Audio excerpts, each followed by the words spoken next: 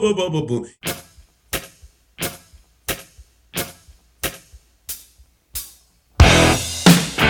Get ready to enjoy an earful of auditory indulgence as you explore Tom Moon's book, 1,000 Recordings to Hear Before You Die, presented in cooperation with Workman Publishing. What's up? Welcome to 1,000 Recordings podcast episode number 49. I'm your host, Anthony Joseph Landman, and with me, as always every week, is proud member of Gryffindor, Mitchell Davis. Yeah, whatever that is. I think I know what that is, but anyway. What's up? Not much. Just glad to talk to you again. Glad to do this again. It's been a while. Yep. Like a month or so, something like that. Yep, probably like a month. Yeah. Yeah. What you been up to? Just working and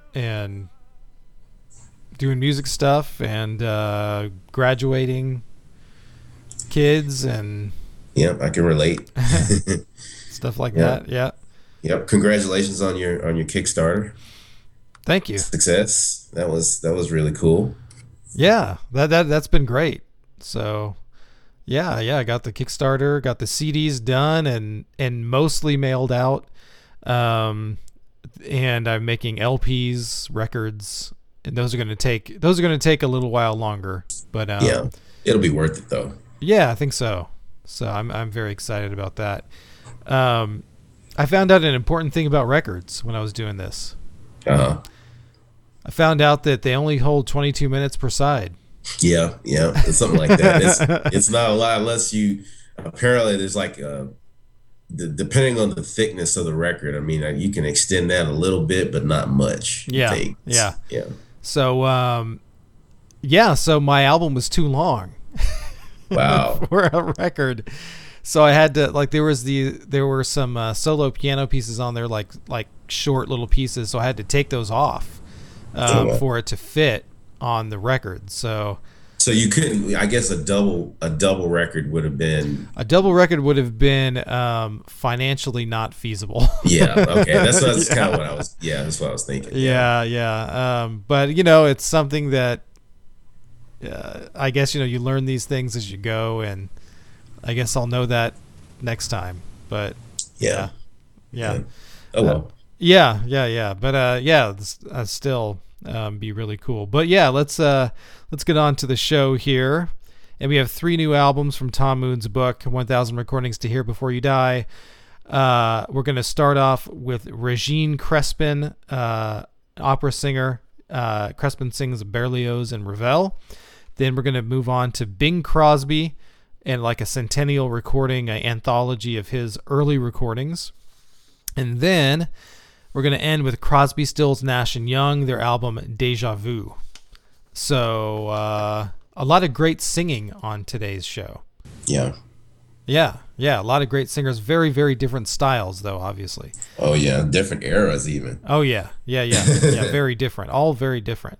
So we're going to start with French opera singer, French soprano Regine Crespin. Her album Crespin Sings Berlioz and Ravel, released in 1963. And these are songs by composer Hector Berlioz. These are all French composers. So Hector Berlioz, working in the early 19th century. Maurice Ravel, working in the early 20th century. And then there are also some pieces by Francis Poulenc, who worked in the mid 20th century. But we're not going to hear any of those.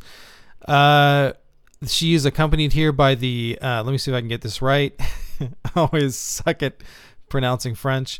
The L'Orchestre de la Suisse Romande. Yeah, that's good. That looks good. Conducted by Ernest Ansermet, I guess. So, Regine Crespin, I was going to kind of focus on her because I've already talked about Berlioz in an earlier episode, and I'm going to talk about Ravel in a future episode.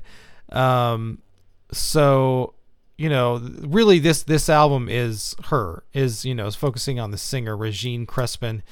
And She was born in 1927, died in 2007. Tom Moon uses words in his description like seamless and liquidity, to describe her voice. Yeah. And I would totally agree with that. She just has an amazing range. As Tom points out, a lot of singers have weird breaks in their voice, and sometimes they have to kind of strain to go high or low, and Yeah. She doesn't at all, man. It's like her voice is totally seamless. There doesn't seem to be a break anywhere in her range. She can sing with total ease. Doesn't matter what range, even if she's really high or really low. She has a really great power behind her voice, but she can also dial it down and just be super intimate, and delicate, What did you think of her? I totally agree with you on all that. I mean, so many singers, they either seem to have either power or control when it comes to singing. And she has both, which is a rare quality to be strong on both of those. And, I've never really listened to her music before we got into, doing this podcast, but the two pieces that you put together and that we're going to talk about, I mean, her range is obviously, pretty incredible, but just the like you said, the control she has, whether it's something that's really strong or something that's really subtle. I mean, she's totally in the moment of what she's doing, and totally, able to do it where it's almost like a walk in the park, it seems like. Oh yeah. It's not a strain for her to be really strong or to be really subtle. Like the first piece I think we're gonna listen to, at the very end of that, I mean, dude, yeah, I'm glad you caught that's the part I'm gonna play too. Because I was trying to listen to it on my iPhone at first, and I was kind of hearing it, I was like, whatever, and then I put it on some bigger speakers in my house, and as I listened to it, I was like, man, this lady is bad. Yeah. I mean, she has a very, something that made me think about the whole power and control. The late Luther Vandross had a song called "A House Is Not a Home," where at the end of this song, he gets so very quiet and very subtle in his singing, and it reminds me of that. I mean, they're not really the same type of singer, but Luther had that too, where he had so much power in his voice, but so much control, where it just seemed effortless for him to sing, and she has that same gift where, like you said, so many other singers have to have sort of like a hitch that they can't do this or that or the other. Right. And it seems like there's not much she can't do, Yeah, definitely. And I mean, she came to fame, I guess, singing Wagner and Strauss operas. And, you have to be a super special singer to sing Wagner and Strauss, because they use these gigantic orchestras with really heavy orchestration, and you have to be an absolute powerhouse of a singer to be able to project over these orchestras in Wagner and Strauss. And so you're right, yeah, she can be super powerful and then also super intimate and quiet and beautiful, and sometimes the really quiet moments, those are more impressive, because to be able to tiptoe around an arrangement and hit notes in a very strong fashion, it can be even more impressive. I agree, dude, totally. The first one we're going to listen to is by Hector Berlioz. It's called Les Nuits d'été. Opus 7, the second song, La Spectre de la Rosa. La Nuit d'été means summer nights. So that's like you can think of it as kind of like the album title. And then La Spectre de la Rosa is like the song title, right? That's called, a loose translation of that I got is Spectrum of Pink. So maybe there's like a sunset, in the summer that he's trying to do. I don't know. One thing I loved about this song, aside from Crespin's voice, is I love how Berlioz pares down the orchestration as the song goes. So it starts really heavy, with a lot of instruments in the orchestra, very thick textures and stuff. And just like you said, by the end of it, the voice pares down and she's just right down in her low register, very intimate. And all we're left with at the end is her voice and just one single clarinet accompanying her voice. And you're right, it's very powerful. Yeah, it's clear that she's the focus. Yeah, and the orchestra it's never is so overpowering that you lose focus on her. And I noticed that too. Yeah, and I mean, like you said, towards the end, the very end of this song, it was very impressive. I was like, wow, dude, she is like on it. I mean, to the point of where, it's perfect. Yeah. I love singers like that have the pitch and can harmonize. Ella Fitzgerald is another person who she just had that pitch to where her voice could make you it just sucks you in. Where whether it was like really really over the top or really really subtle. Yeah. And I just I have a new respect for her, not even knowing her really that much, but now I do. Yeah, man. Let's listen to this from Berlioz' Summer Nights. This is La Spectre de la Rosa.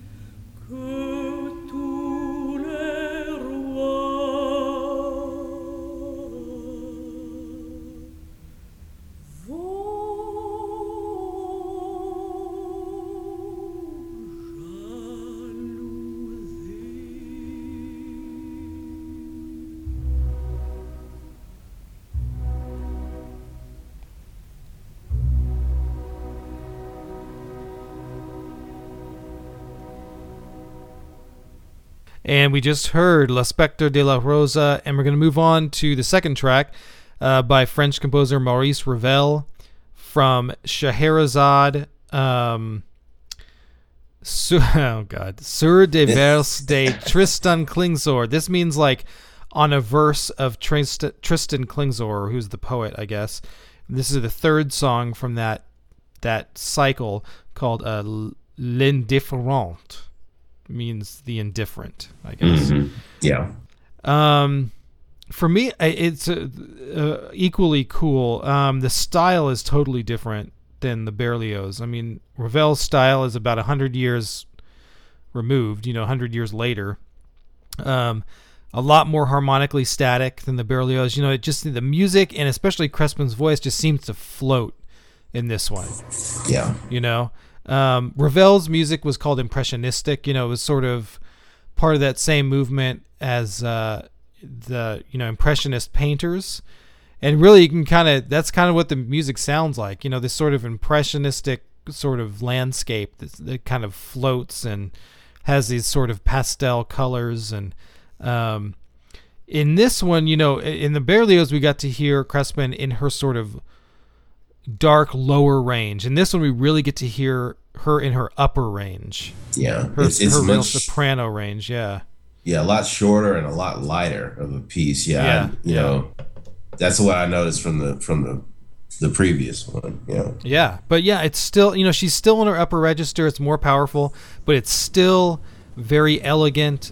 You know, unforced, effortless. You know, exactly. Yeah. Again, the whole walk in the park, you know, analogy. She seems like she was just born to do this, and just a voice that, like you said, there's no struggle at all. I mean, she just sounds like you know, someone who's, you know, amazingly enough, you know, could sing, you know, this type of music, or maybe any type of music, you know, without, you know, seeming like it's hard at all, you know, which, you know, that's an amazing gift to have, you know, where, you know, you can just roll with it. It's like, okay, what's next? Yeah. You know? Yeah, man. Let's check this track out from Maurice Ravel and Regine Crespin. This is L'Indifferente.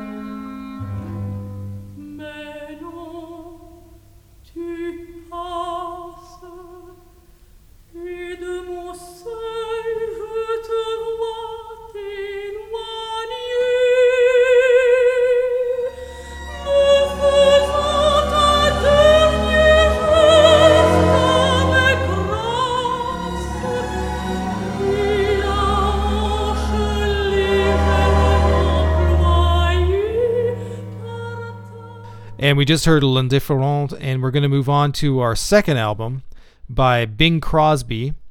It's called A Centennial Anthology of Decca Recordings. It's released in 2003, but these are recordings from, I think, mainly from the 30s and 40s. Wow. You know, there's a lot to talk about with Bing Crosby.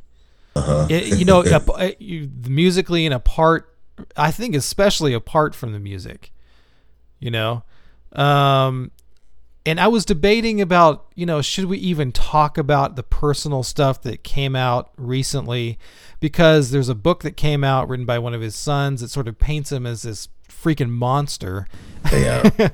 But then, you know, one of his other sons came out after it was released saying, no, these are all complete lies. My father was great, blah, blah, blah. So, you know, what's the truth? I don't know, you know?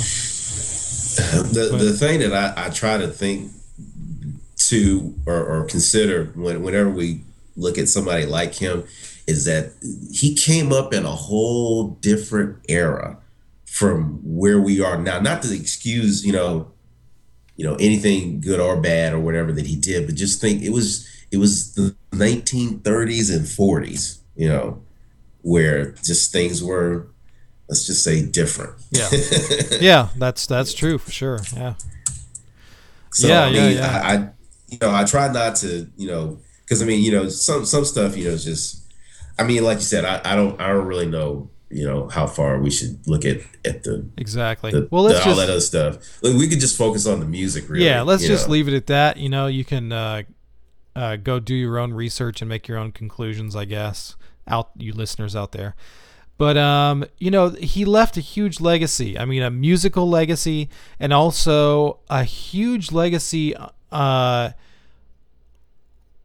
in the music business. Let's say in the music recording industry. That I was totally not aware of before I did research on him.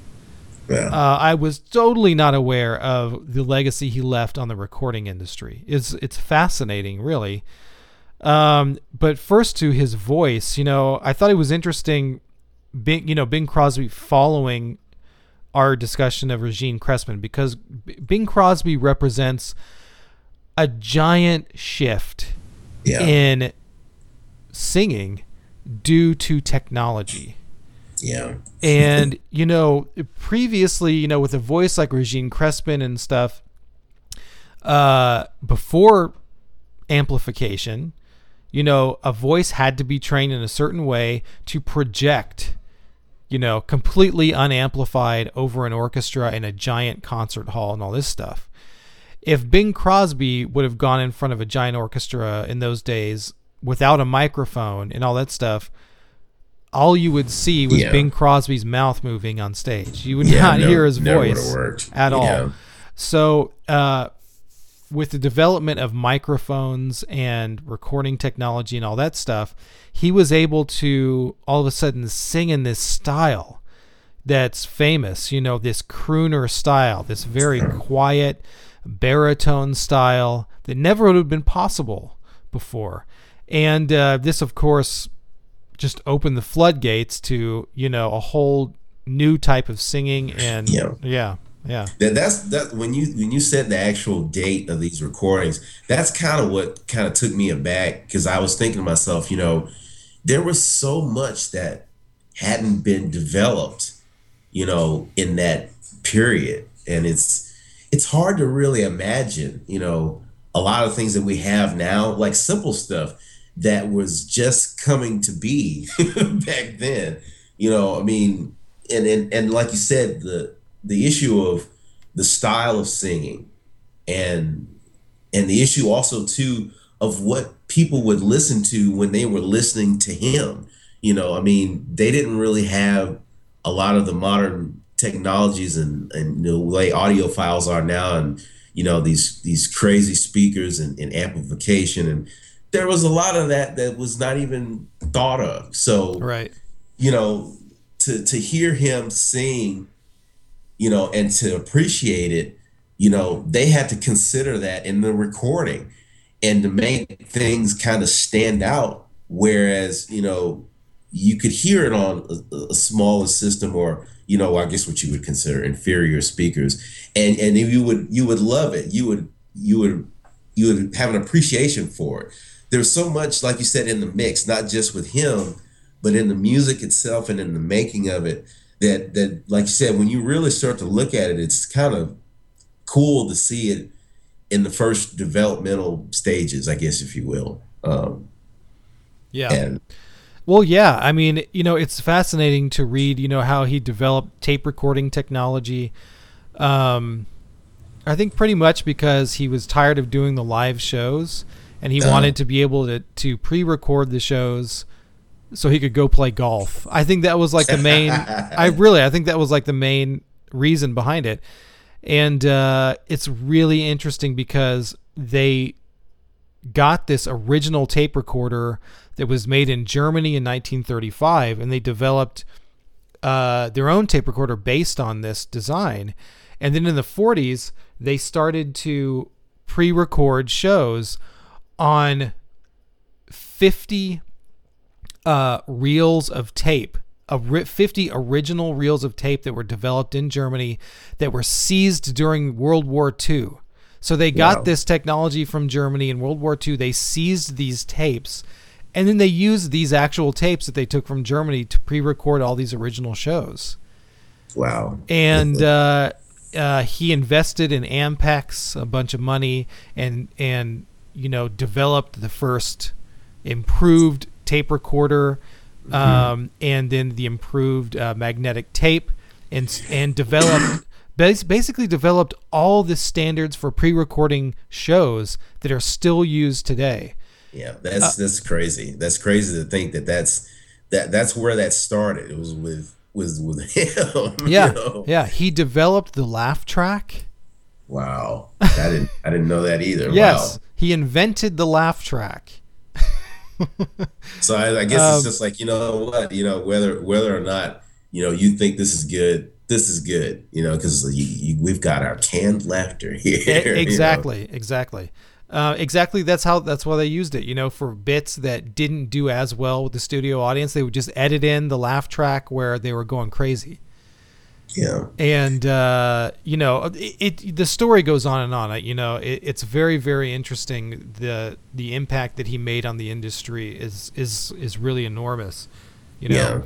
Just and also the thought of him being one of those stars that not only was a singer, but it was an age where if you sang and people liked you, they made movies with you in them, even if you couldn't act all that well. That's right. And he was one of the first like that, where once movies came to be, he was he just sang everything, in the movies he was in. Yeah. And just I'm sure he's another part of his deal. I mean, like I said, we don't really want to go as much into his personal life, but I mean, ladies love Bing Crosby. I mean, if you see those old, Merry Melody type Looney Tunes cartoons where they sort of characterize him, they show like all these women, so-called women, like falling over, and swooning. Yeah. And he just had that.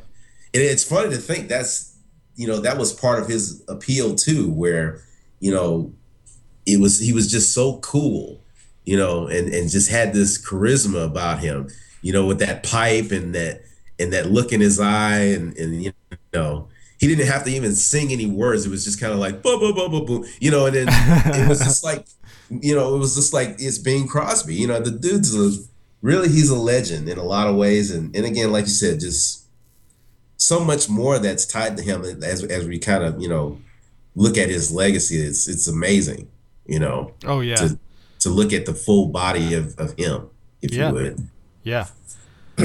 Yeah, definitely. Another fact that I read was he's the third most popular actor in history, having sold over 1 billion movie tickets. Yeah, see, that's what I'm talking about. I mean, and that's ridiculous. He was one of the first real American icons, and with that comes a heavy load, if you would. But I mean, still, he just there's a lot to him. I mean, we really could spend the whole show, yes, absolutely, picking through all of the different things that went on in his life, and we wouldn't have enough time. Yeah, would not. Let's move on to the first track. We're going to listen to Stardust by Hoagy Carmichael. And in Hoagie's words, this is a love song about a love song. And I thought it was kind of interesting that he got the inspiration for this song when he was on the campus of his alma mater, Indiana University, which that's my alma mater. So that was good. There you go. And this song Stardust, it's one of those early American songs that has sort of been adopted into the what's called the quote unquote American songbook. This is definitely one of those pieces that has been recorded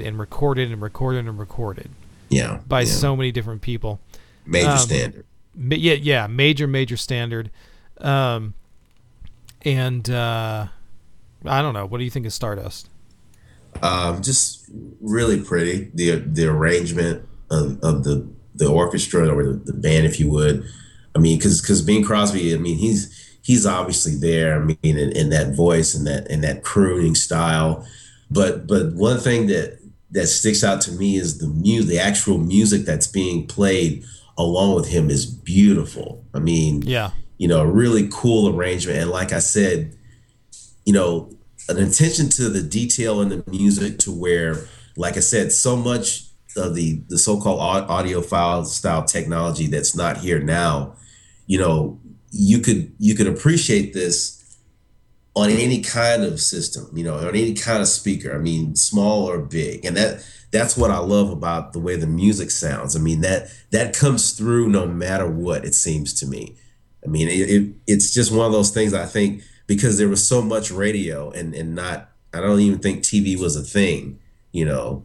because everybody listened to the radio. So the radio Yeah. had to be, it had to give you a picture, almost had to paint you a picture through sound. And I think that's something, that's missing today in a lot of music, is that, it doesn't help paint a picture. Yeah. Yeah. You hear the music, but there's really no imagination. And I mean, that's not all music now. I mean, there's a lot of really good music, but I think I guess what you would call, top 40 style music, there's really almost no imagination. I mean, there's very little, right. But there's plenty here. I mean, when I listen to all the instrumentation in this song, I mean, it just brings forth, a visual in my head, where even if I hear it in a distance, I mean, it's, there's so much color in the sound in this music to me. Yeah, absolutely, man. I think you said it. Let's check it out. This is Stardust from Bing Crosby.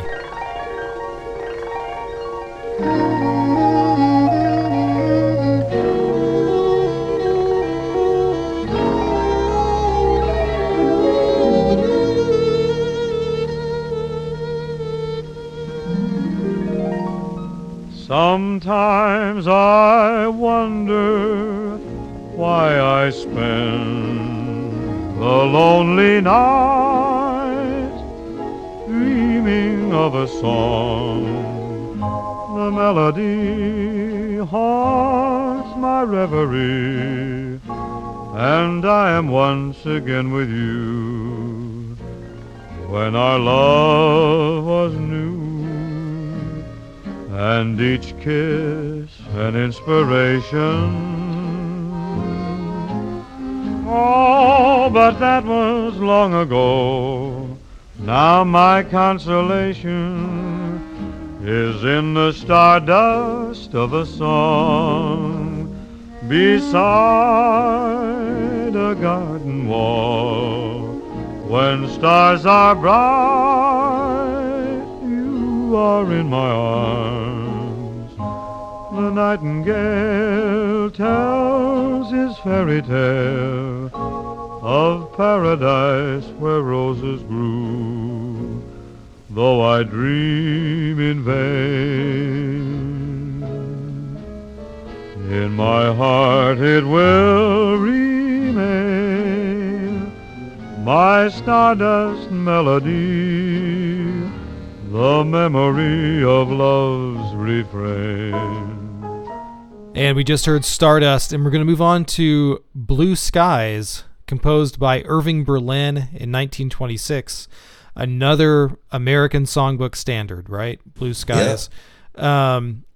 It really came to public attention in the movie The Jazz Singer, so sung by Al Jolson, which was the first movie with sound, right? It was the first quote-unquote talkie, right? And he sang this song in that movie, The Jazz Singer, and became a huge hit for Crosby, in the 40s. Interestingly enough, it later became a huge hit for Willie Nelson in the 70s. Yeah, so, yeah. Another standard, really. Yeah, another standard that's been recorded 1 billion times, right? Yeah. Yeah. Yeah. Another, and Irving Berlin,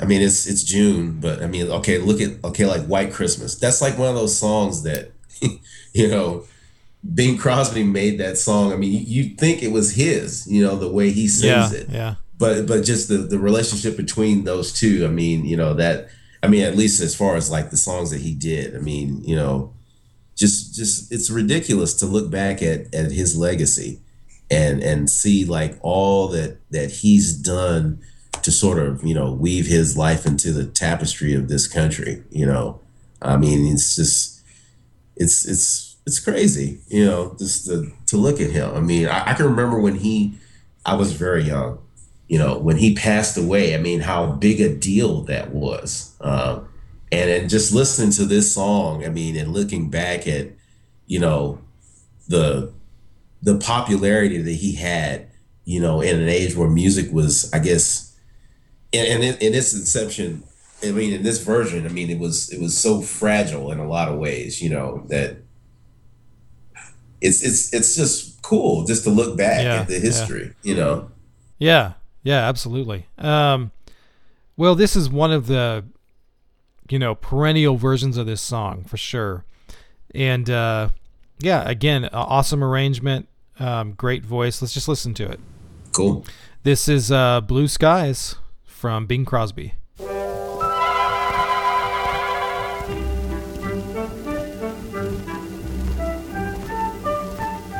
Blue sky smiling at me, nothing but blue skies do I see.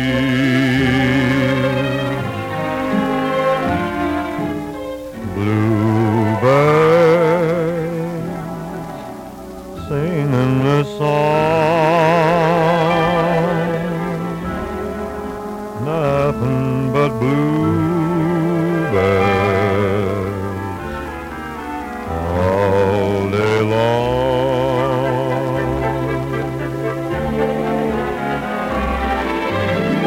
Never saw the sun shining so bright, never saw things going so right, noticing the days hurrying by. When you're in love, my, how they fly.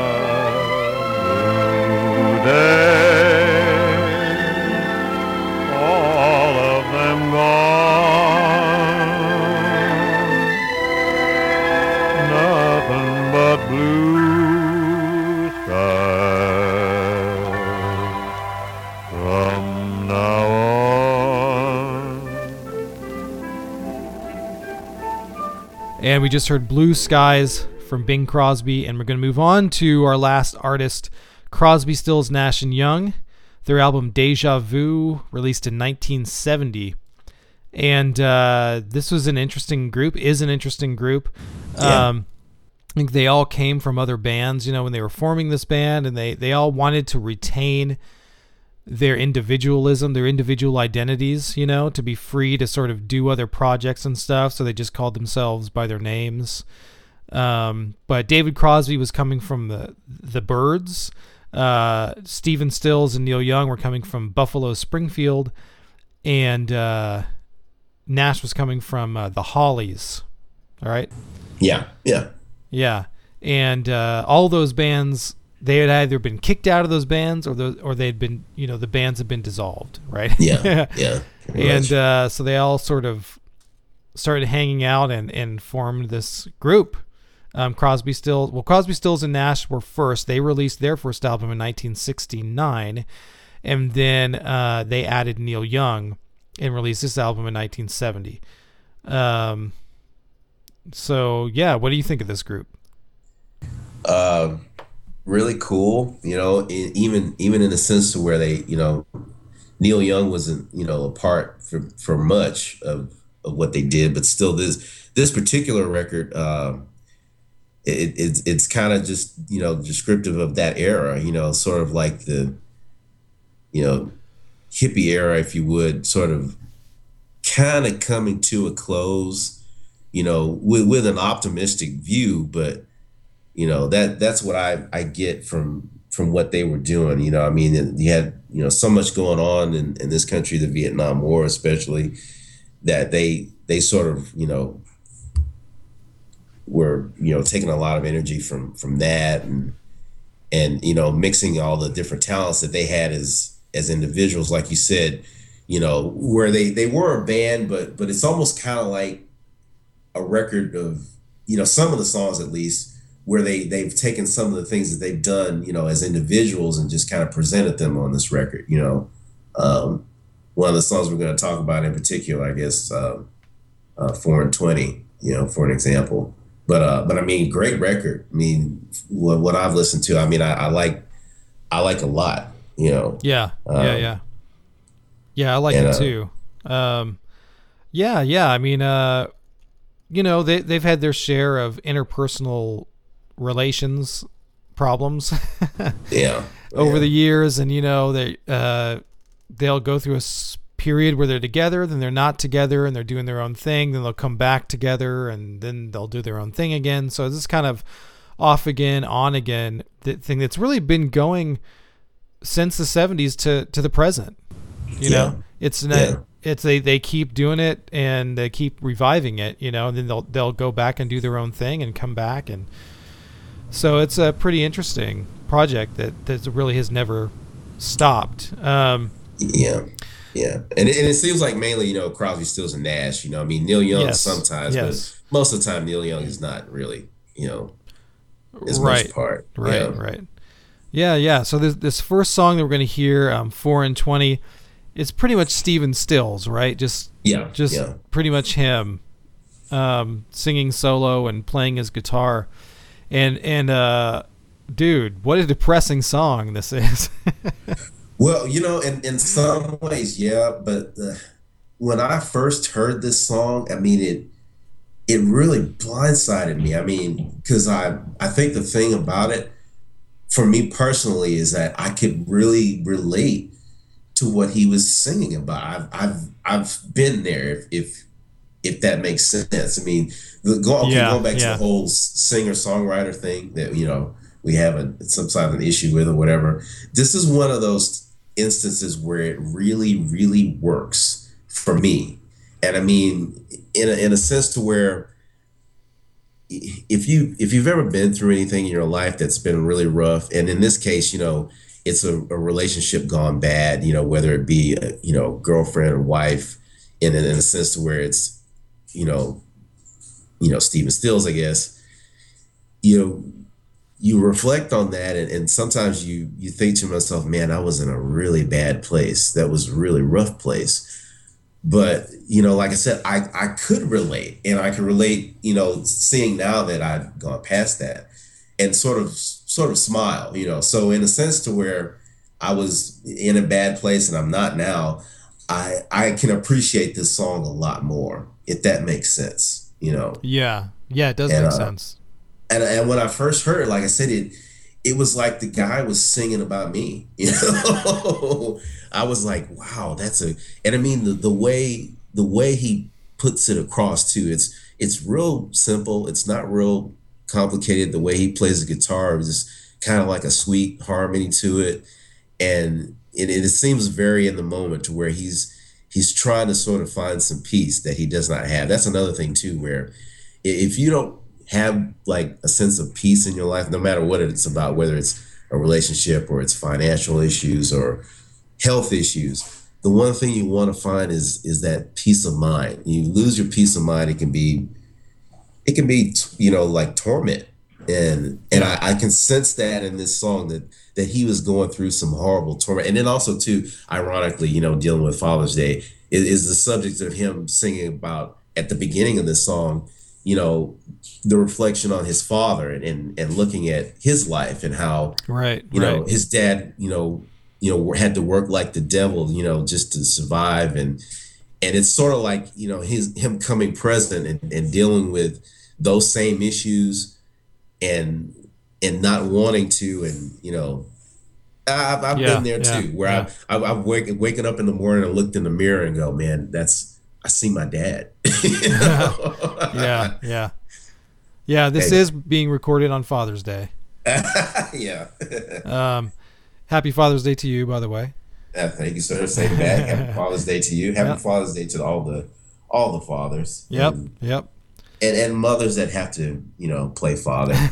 Right. That's an issue too. Right. But anyway, like I said, I love this song. I really do. The first time I heard it, I had to listen to it about 10 times to let it sink in, like in a row, where I was like, was that really that good? I mean, I love this song. I mean, it is sad and it is very melancholy, but it's a powerful piece of songwriting to me. Yeah. I mean, I like Stephen Stills before, but I really had not heard this song until we sat. And if I heard it, I mean, I didn't really relate to it the way I do now, I guess. For me, 20 years later, being, away from 24, Right. So. Right. But a great song. Yeah, great song. I love how this song was recorded because it's so simple and just bare, and, I mean, it could have been done on a street corner or a cafe or coffee house or something. And just stark intimacy, I think, even heightens all that stuff that you're talking about, how you how the song is perceived, and it's just like he's sitting right next to you, Yeah. So let's hear this. 4 and 20, Stephen Stills.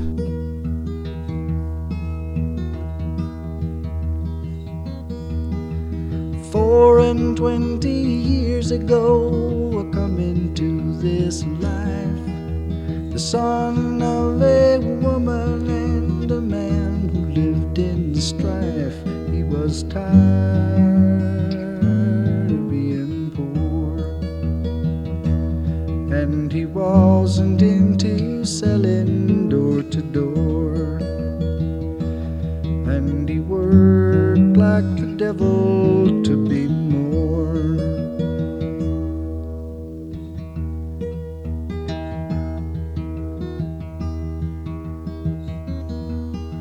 A different kind of poverty now upsets me so. Night after sleepless night, I walk the floor and I want to know, why am I so alone? Where is my woman? Can I bring her home? Have I driven her away? Is she gone? And we just heard 4 and 20, and we're going to move on to their song Carry On. And by contrast to 4 and 20, this is definitely a whole group effort. I think it has everybody here. Pretty much the entire vocal line is harmony. It's like it's like an amazing choir-like harmony just through the whole thing. And I don't know anybody that really sounds like them. When they all get their voices together, they've got a really distinctive sound together. Yes, I agree. I like this song a lot. It's got some electric guitar soloing in there over the acoustic guitars. It's got this kind of groovy instrumental break in the middle of the song. And the vocal harmonies are just awesome.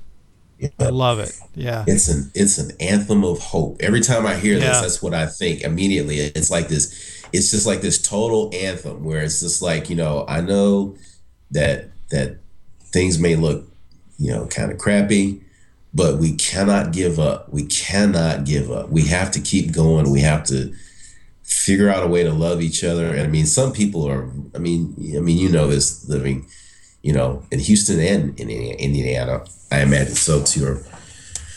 Some people are unlovable. Yeah. But somehow or another, you have to figure out a way to deal with that, and I mean, and it can be done, and I mean, this is just one of those songs. It just it's an anthem almost that seems to define like an era where you have the 60s going into the 70s, and, the acoustic and the electric, and, like you said, the harmonies, I mean, they are so nice. I mean, and it's so very distinctive to what they did. And one of the things that made this band special, you know, like you said, there's not many people. I mean, the one group that kind of comes to my mind is like the Beach Boys a little bit. I mean, they don't really sound like the Beach Boys, but I mean, just male harmony, you know, in general. I mean, that's kind of what made me think about them, the Beach Boys, that is. And I mean, like I said, it's not really the same thing, but like I said, just really, really, for that time, I think, you know, progressive sounding and still, you know, kind of simple, you know, as far as that goes. So like you said too, I like this song a lot as well. Yeah, man. Yeah. Let's just hear it. Cool. This is Carry On by Crosby, Stills, Nash & Young. Quickness with which we to sing the blues, you got to live the dues, live